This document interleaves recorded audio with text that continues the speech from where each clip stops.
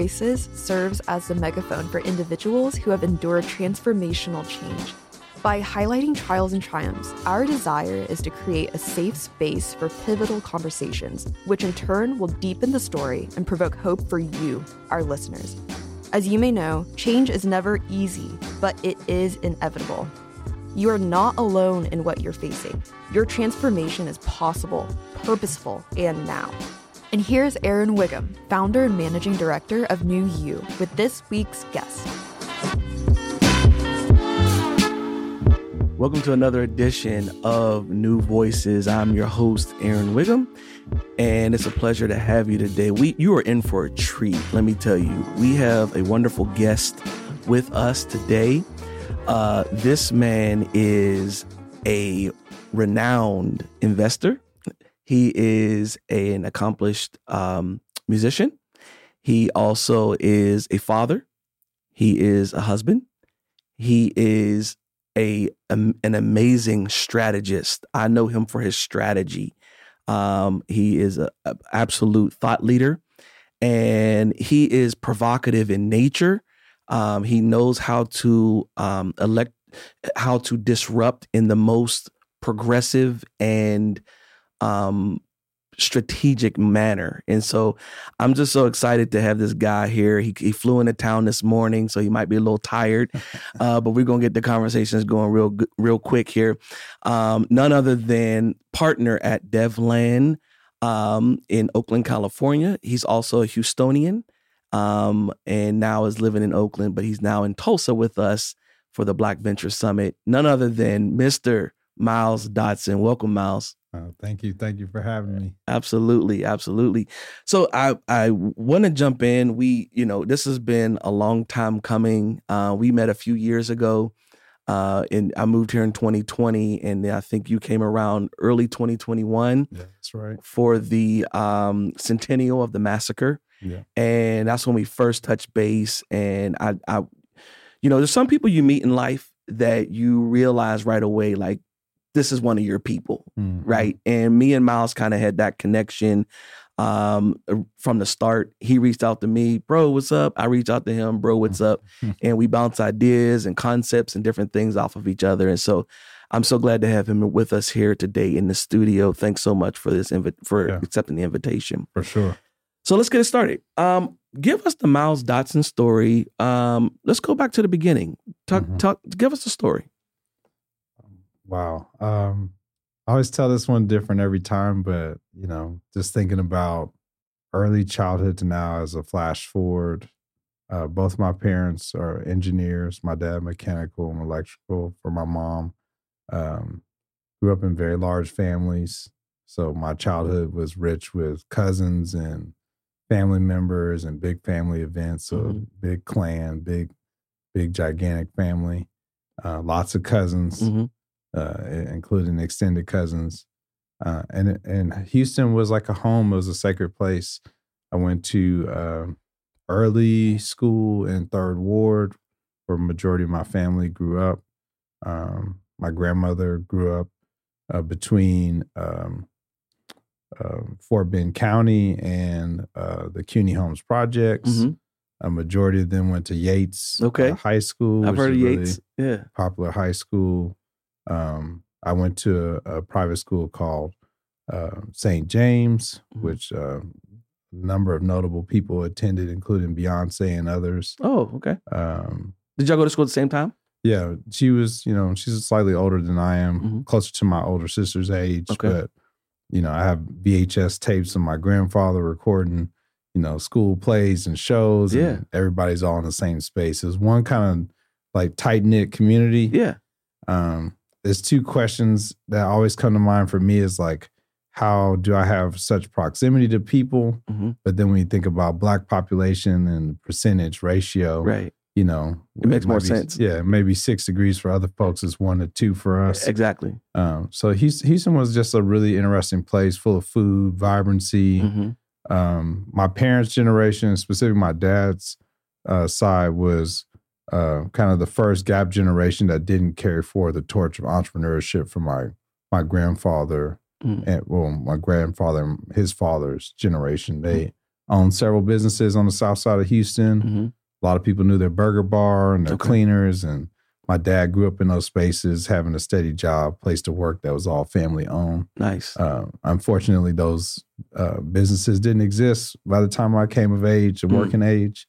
And so for my mom, whose family wasn't necessarily representative of that, other than her uncle Hargrove, who, you know, was married into the family, my parents together kind of built this narrative for us as kids, my older sister, and then later my younger sister, of just trying to strive to make an impact in community, being grounded in that, but finding ways through service to be stewards of the community, whether it be business, Mm-hmm. Through faith-based involvement, Mm-hmm. or volunteerism, Mm-hmm. and community work. So that was really my childhood, and definitely education was top tier because, you know, two parents engineers, it's almost like, Oh yeah, you're going to learn this. yeah, it's baked in. Yeah. And had a connection with a lot of first gen friends that I have, their parents, whether it be Caribbean or Mm-hmm. from anywhere, you know, their parents definitely put a lot of priority on education, Right. and that kind of interdependence that can come back and support the family, Right. and help. But I think I had an itch to do something a little bit different. Had a lot of attention to the space industry because you grew up, you know, several minutes Mhm. away from Johnson Space Center. Right. Astronauts would present in our elementary school classrooms, things that seemed distant and fairy tale like to most people were first nature to us. Right. You know, our friends' parents either worked for Boeing or NASA directly, or Mhm. worked in the region for organizations that were connected to that. And there's a lot of just, you know, technology and activity around that really challenged my thought around what my life would be, and I grew this addiction to futurism, Mhm. movies, stories, things of that nature tied me into that. And so I just built this mindset for myself that I would somehow be an inventor one day, Mhm. and build things or create things that people could use to improve their lives or change their stories, change their pictures. And I've never really, I would say like it was a childhood dream, but I don't think I had the untapered confidence around it. Mhm. I think I began to realize as I got to high school age and kind of fell in love with music and music technology that I kind of started to back away from some of those audacious dreams and settle into more simple kind of person around the town Mhm. aspirations. I had a pretty successful mobile DJ business, Mhm. and was just confident that I was able to access and make money at a time without a college degree, without any of the things that people were encouraging me to pursue Mhm. in the future. And I kind of got to this place where I really lost a lot of my ambition Mm. to do other things. And my mom was the person that kind of picked me back up into, examining what I found joy in and finding a way professionally to try to pursue that. Right. But it's so interesting. I end up kind of in the middle of my college journey at the point the financial crisis happens. So even though I was, sizing myself up for maybe a little bit brighter future, Mhm. a lot of that was compromised and thrown into a pivot because of where the economy was. And so even though I made a practical decision to get a degree and try to create a safety net for myself, it wasn't safe at all. Yeah. Now, where'd you go to school? To University of Miami. Miami. Coral Gables, Okay. South Florida. Yeah. Oh, the Yeah. U. Yeah, the U. Okay. And what'd you study? Electrical engineering with an audio focus, so telecom, Yep. wireless communication, image processing, video processing, Mhm. mics, transducers. All Okay. Oh, so this is all this is your jam right here. I'm at home. Okay, I got it. All right. Yeah. And so what kind of led you, is that the gateway that kind of led you into the music industry? No, my cousin, one of my older cousins got signed to Warner Brothers around 2001. So I was still like middle school age at the time, like late middle school age, and had showed me everything that he was doing to be able to access the opportunity. So I kind of began to shadow him and contribute to some of the things that they were doing. And then by the time I got to university, which was a short time from then, I actually went on the road with them, started running sound for them. And then my high school experience was just full of me, making music, pursuing music. I was vocally trained as classical voice and bass range, a little bit of baritone stuff too. Okay. I sang in church when I was smaller, but all the choir directors scared me, so I kind of didn't survive into older ages. And I just did music on my own. I had a piano and keyboard at my house. Yeah. When recording software started to, become more popular, we were recording at my house. Used Fruity Loops to produce records. Yep, Fruity Loops. And I was determined to the point that we were offered a record deal while I was in high school. Organized a ton of shows, DJ'd shows. Was just kind of caught up in the culture of being able to perform in front of people and do things. So my musical journey started at a much younger age, but catapulted once I got to Miami when I had real access to places like the Hit Factory, Circle House, South Beach Studios, on a road, music, and 10K Islands, like other places that were professional spaces for making and contributing to music. And gave me a different lens beyond making music for radio consumption to making music for sync, license, placement, and actually gave me a income. Whereas some of my friends who are pursuing music as an artist, as an artist, were not able to actually make any money or make any consistent money off of they're working for quite some time until they had a big breakthrough. Right. Yeah. And the music industry can be tricky in that way because sometimes, unless you are, we see what Beyonce's doing right now on this tour. This is just, Lydia just got back from Beyonce at Kansas City, our last show, and she couldn't stop talking for the last 3 days. Beyonce, she's big still, production. But all the things that go into that, and that's part of what she shared in her experience, like the theatrics of it and all of the pyrotech and all of the the imagery and the display of everything, like all of that is masterful work, and we're seeing it at the highest level with Beyonce, right? Unless you're that caliber artist, you don't really get that kind of budget to do all of those things, right? And so with you being able to make music in a way that is sustainable and you're getting consistent checks, not by being the front person or being, but by creating things that almost can become ambient or become secondary, but they're consistent. Like most of the stuff that I've done, most people wouldn't believe that it was me or I had any involvement. I did Old Navy commercials that people played on repeat that they would never know it was me. I learned how to throw and stretch my voice to mimic different tones. I always wanted to be a cartoon show like voice actor, voiceover, to throw my voice and make different tones, and come up with different sounds. And so I did that. I used to sing different placements in kids' voice, teen, young adult, older voice. Sound like a radio announcer from the 50s. There's all these different projects that I did that, were not notable in the sense of for first name notability. But it paid those bills. For sure. Well, perceivable. I didn't really have any bills, so I was mostly blowing the money. And could have made much more savvy decisions with the earnings I was making, but it helped to enable some valuable lessons that I reflect on even today in terms of my understanding of what the financial crisis actually meant. For real estate market, Miami's real estate market was tore up when I got there. The financial crisis only made it worse. I was making enough money to buy not only one property, but probably a few. Never journeyed into that. Wow.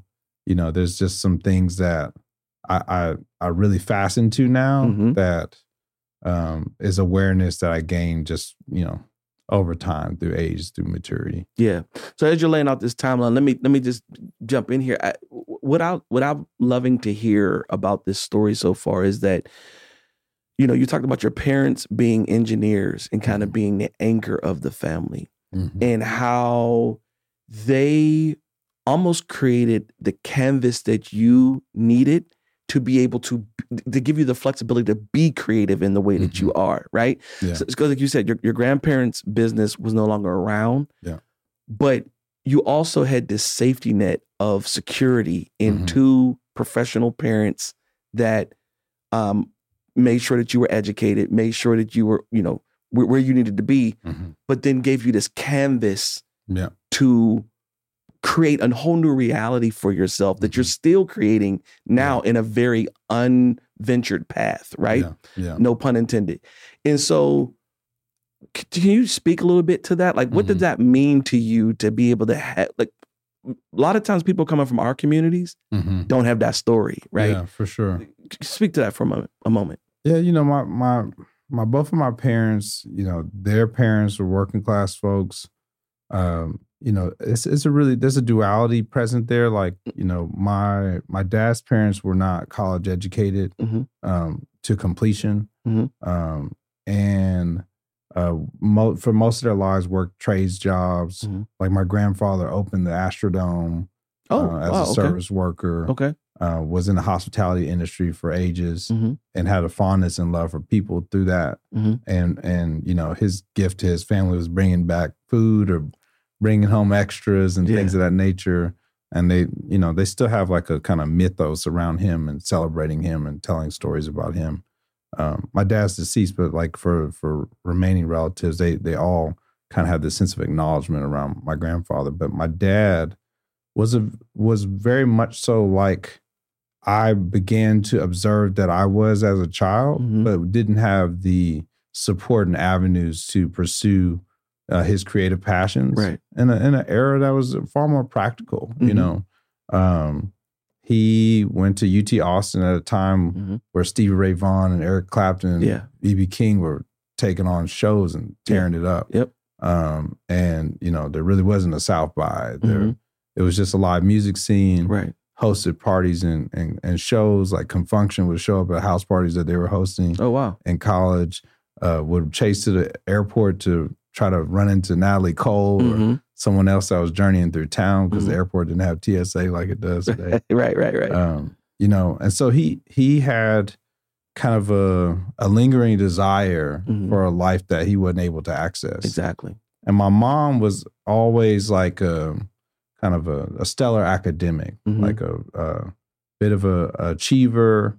Her mother pursued a PhD in education while raising 6 kids, which still today makes no sense to me. None. In any form.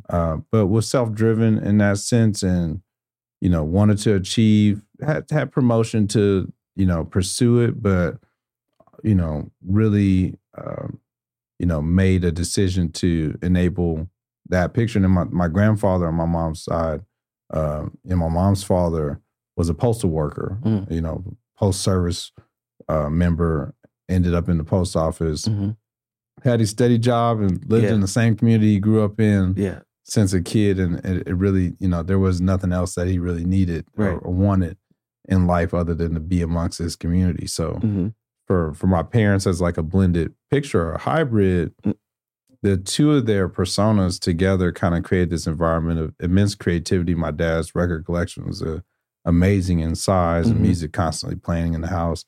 Him doing time as a radio announcer and, kind of moonlighting as that in adulthood, created a environment that felt very musical, very vibrant. And then my mom was, very practical, very tactical, very strategic. Right.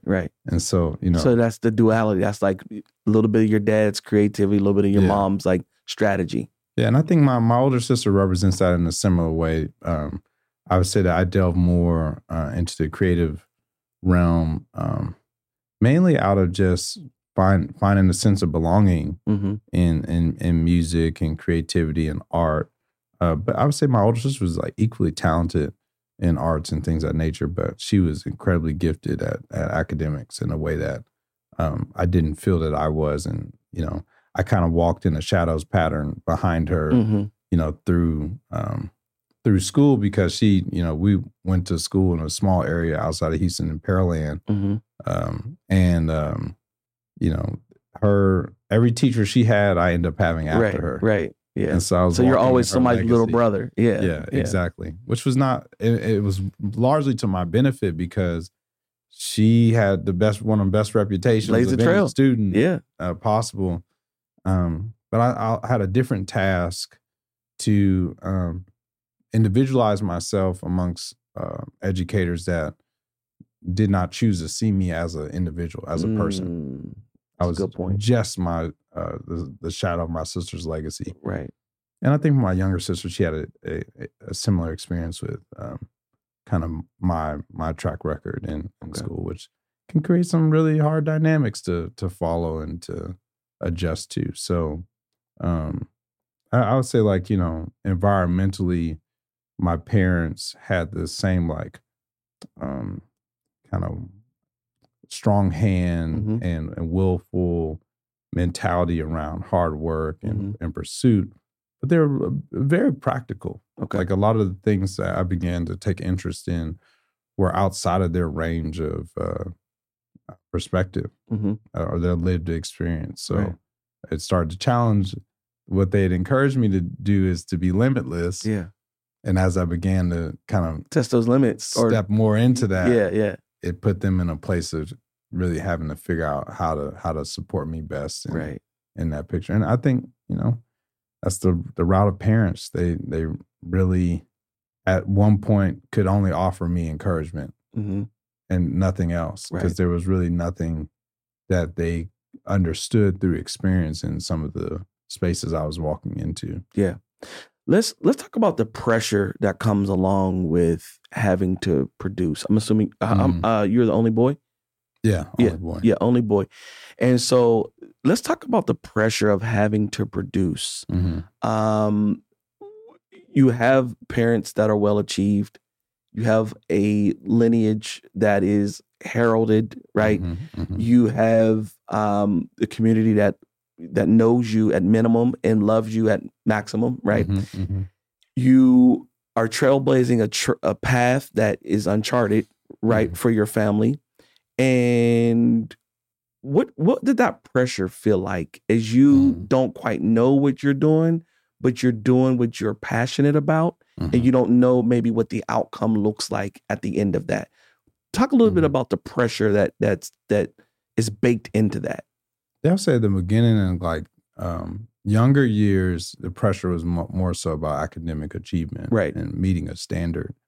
But as I delved deeper into like my own passions, the pressure mainly came from me, because, like I mentioned a little bit, each new endeavor or each segment of my story had me interfacing with a bit of struggle and perseverance that was not as like efficient of a process. I think about too, like this idea of, education makes you or sells you on this dream of like checking all the boxes, either great job, you go home, get the house, get the car. It all comes, everything starts working out. And my story was not in that cadence. Whereas if I looked at my older sister, there's somewhat linear pattern in terms of her matriculation through undergrad, professional degree, corporate life, with struggles, but like not, I felt like at every step of my journey, the reason I was there was being pulled out. Like the rug was being pulled out. Wow. Okay. I got to Miami at a very beautiful economic time. Yeah. And then midway through my experience, the entire economic base of Miami is undermined. Yeah. Overnight. Wow. Places that we would patronize and visit and spend time Close down. Close. Wow. Rapidly fast. And there's just vast impacts, and domino cadences that came from that to like trying to enter the workforce, having the opportunity to pursue academic research pathway through a program that I was nominated into by a Black faculty member Mhm. and dean at the university at the time who had gone through a pattern like that, Mhm. was trying to promote that for other students that looked like him.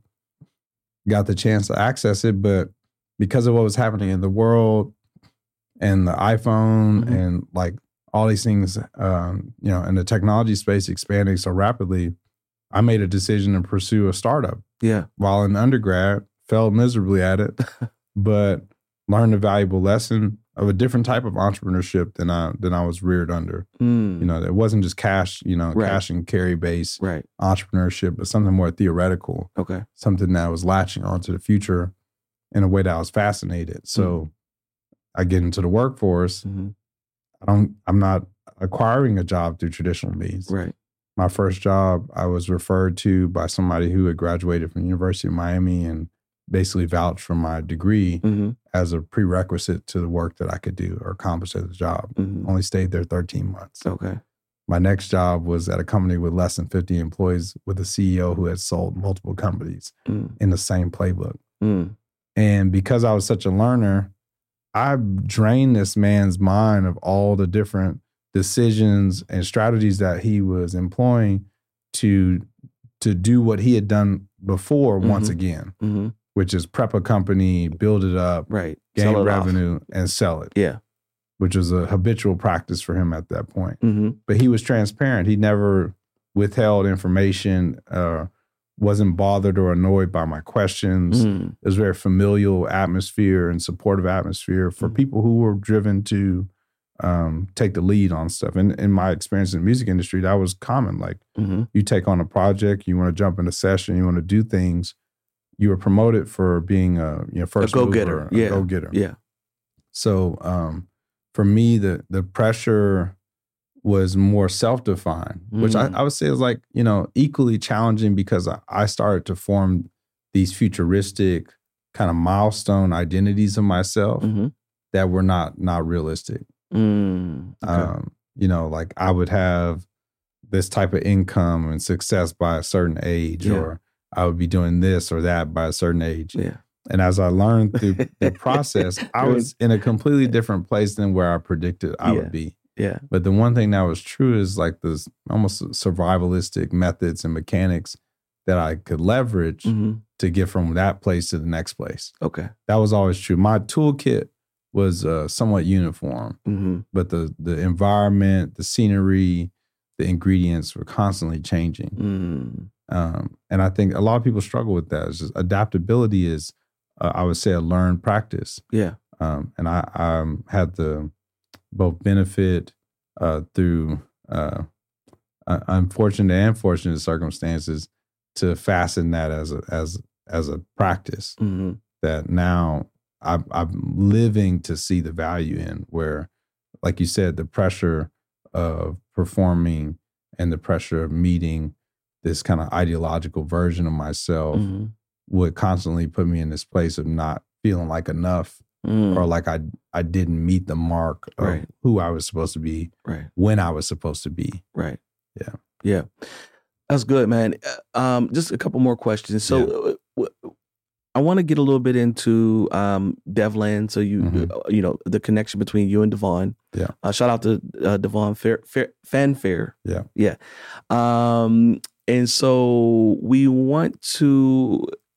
How did you all meet? Mhm. And then what kind of sparked the evolution of Devland? Yeah. So as I was involved with so many different things kind of coming up, I was a DJ for a faith-based organization that was spinning out of the church that I grew up in Houston, that was centered around like a love of the music of Dilla. Yeah. And just like a fascination around like humans and culture that actually Marlon Hall and Danielle, who's now Devon's wife, Okay. were leading at the time. And it was like a really safe space and avant-garde and very cultural and creative, where like some of the most interesting people were gathering to not only feel enlightened, but to have access to ingredients and methods to live a better, more holistic life. Mm-hmm. And I was just a DJ. I would spin a record. Mm-hmm. I would start something off, and the band would take it over. Okay. Chris Dave, the jazz, he was Chris one Daddy. of the drummers that was there. So there were some really interesting people around that time. So I had a really fond memory. And when I left for college, I'd done that for like a year or so. And then, a few years after, I left for college. And then when I returned to Houston after college, I kind of sought that same space out. And they had made a lot of transitions. They had moved on to different spaces, but the community was continuing. And so as I re-entered that community on initially visiting home, Devon was the first person that I met. There was like a moment in the experience where they would ask you to connect with people, whether you know them or not, and kind of share an exchange of a message or some type of mantra, and connect with that person and go back to your seat. And upon returning and going to this, Devon was the first person I met, and he kind of had this like very springy in it, like you know how he is. He's just like energy in a bottle, and you could tell that he was just excited to and just motivated about people. So that kind of was like a abbreviated connection. And then when I after Swan and I got together, and we were married and having our first kid, we were looking for a place to go, and we reconnected with that space. And I got to see that Devon was like an integral part of how that community was continuing, and also that he was in a relationship with Danielle, who was a founding member of the original experience, and one of the like leaders and communicators of the message that we would experience on each week. And so it was a really exciting space to go back into, and there were multiple moments where like this was like both a spiritually enriching space, but also one that was encouraging people to delve into their passions in real life, like pursuing things that they wanted to see happen in the world. And Devon and I hit it off talking about, different things we were interested in, and made a commitment to come together and like start working on, pondering different ideas, kind of as a brainstorm practice on a weekly basis. And so that's where our relationship started to kind of kick off. But what was most interesting about that is in experimenting around ideas that we didn't really have too much of a care about. It's just very experimental, very detached.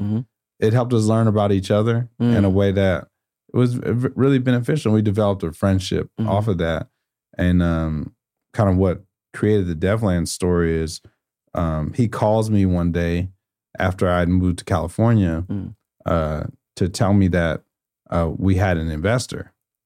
And I said, investor in what? Because we had worked on so many different ideas that I forgot, what idea he might be describing. And he reminded me of the idea that he was, describing.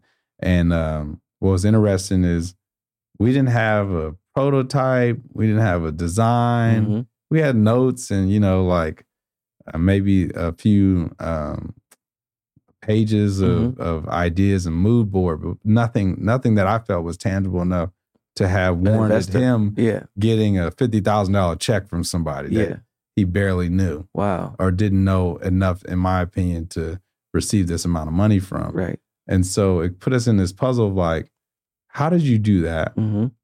We know other people who are pursuing this startup thing or company. And they can't find money anywhere.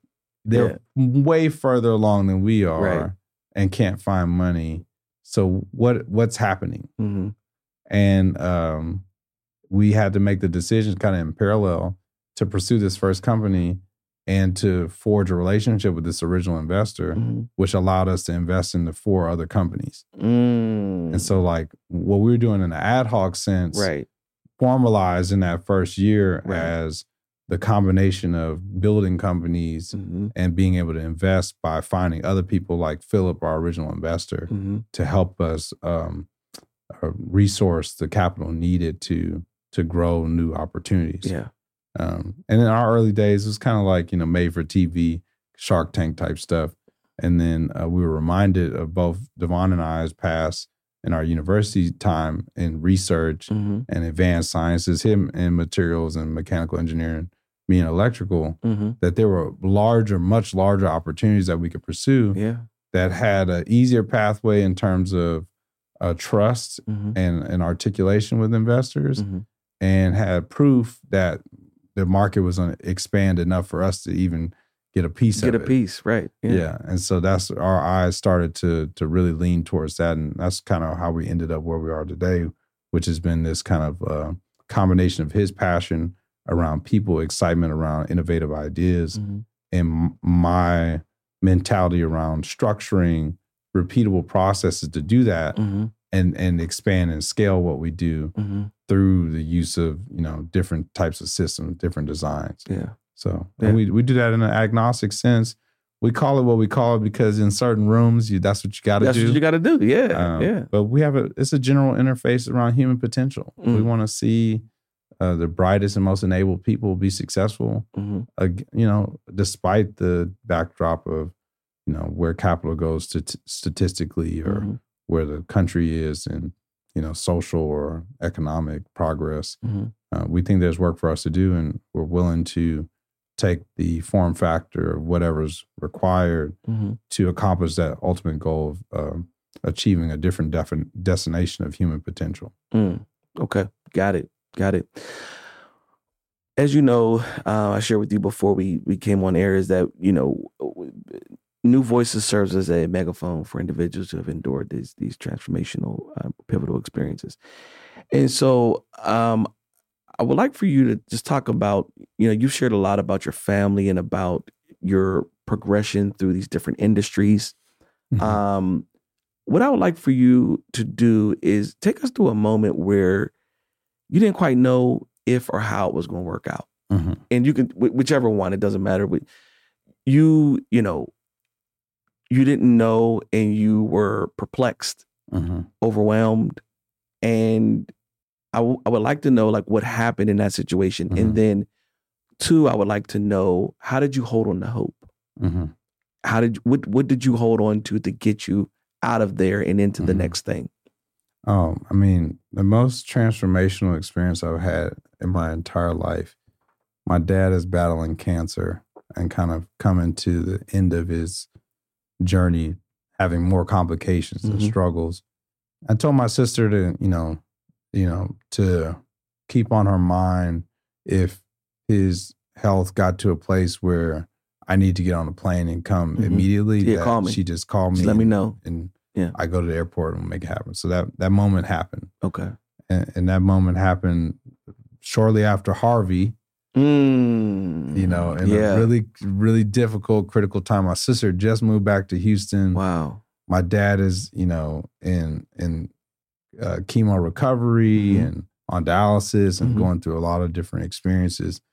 And I come home and he's in the ICU and he's having some struggles with some bleeding, and had an operation before I got there and was, being requested by the doctors that were surveying his condition to go into additional operations to cauterize, one of his arteries or, something to help stop the bleeding. Right. And, it was really difficult to be in a place of seeing somebody that's you're really vibrant and, an influential person in my life and other people's go through such a really difficult struggle. But the most unreal, unimaginable thing happened where the bleeding really didn't stop. And, I spent a lot of time.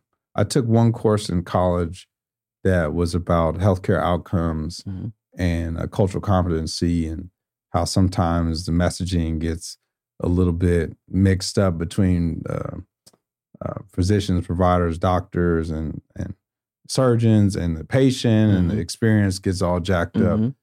I talked to the surgeon about, what was the risk outcome of the procedure that they wanted to perform on him, and likelihood of survival. And the likelihood of survival was very low. And so there were family members coming, there were people there. He was in very stable status. He was having issues, there was discomfort, but it wasn't to that point. Yeah, it wasn't to that point. Yeah. And so, I asked him what he wanted to do and what he felt comfortable with. And ultimately he made a decision to not have the operation. And in the process, we kind of talked about kind of making preparations for him to say goodbye. And family members started to come and visit. The hospital has all these rules about how many people can be in the room and stuff.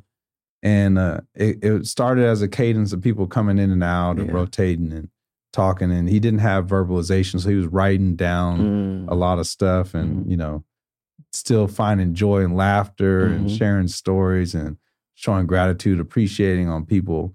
And I got to witness like literally his surviving family members and friends get to interact with him in what they perceived as his last day. Right? Wow. And how he held space in that moment. And it got to this place where the room began to swell. And all the people stopped leaving and were staying and surrounding him around the bed at his bedside to be in this experience with him as we perceived that he was, ultimately going to make a transition in the near time. And I remember praying for the room and for the family and kind of looking around the room and harvesting in my mind all these people. And that evening ended with him like not going into further critical condition, continuing to be stabilized, and the bleeding not really exacerbating after that. And so like he got to do his farewell tour. Right. And it gave me an entirely different perspective about death. Man. And how in the commotion of like this society and specifically how Americans do life and death, that we aren't often afforded that moment of departure in the way that he was. It was the most phenomenal experience I've ever witnessed. 12 days later, I get laid off. 12 days later, I get laid off. And then 12 days later, I get laid off. Let's give a quick pause. It's fine. Okay. Yeah. You good? They're coming in a little bit, yeah. Okay. So, all right, we'll wrap it up. How much longer do you think we got? probably till 5. Okay. All right. So we got about 5 more minutes. We're good. Okay, We're cool. good. Okay. So 12 days later, you got laid off. 12 days later, I got laid off. And then I managed to get an interview at Facebook, now Meta, the week later for another opportunity that I was like really excited about. And I had already been interviewing for kind of expectation that there was going to be a change in my company. And my dad passes the morning of the interview. And what was interesting, like my first cousin was at his bedside, kind of became he was a person that my dad had a really critical role in his upbringing, and felt that this was like a moment of contribution that he needed to take part in. And mainly because I was away and my sister was there, but there wasn't as much close support. And what was interesting is like my dad told him like, hey, tell Miles you got this, proceed further, do what you're doing.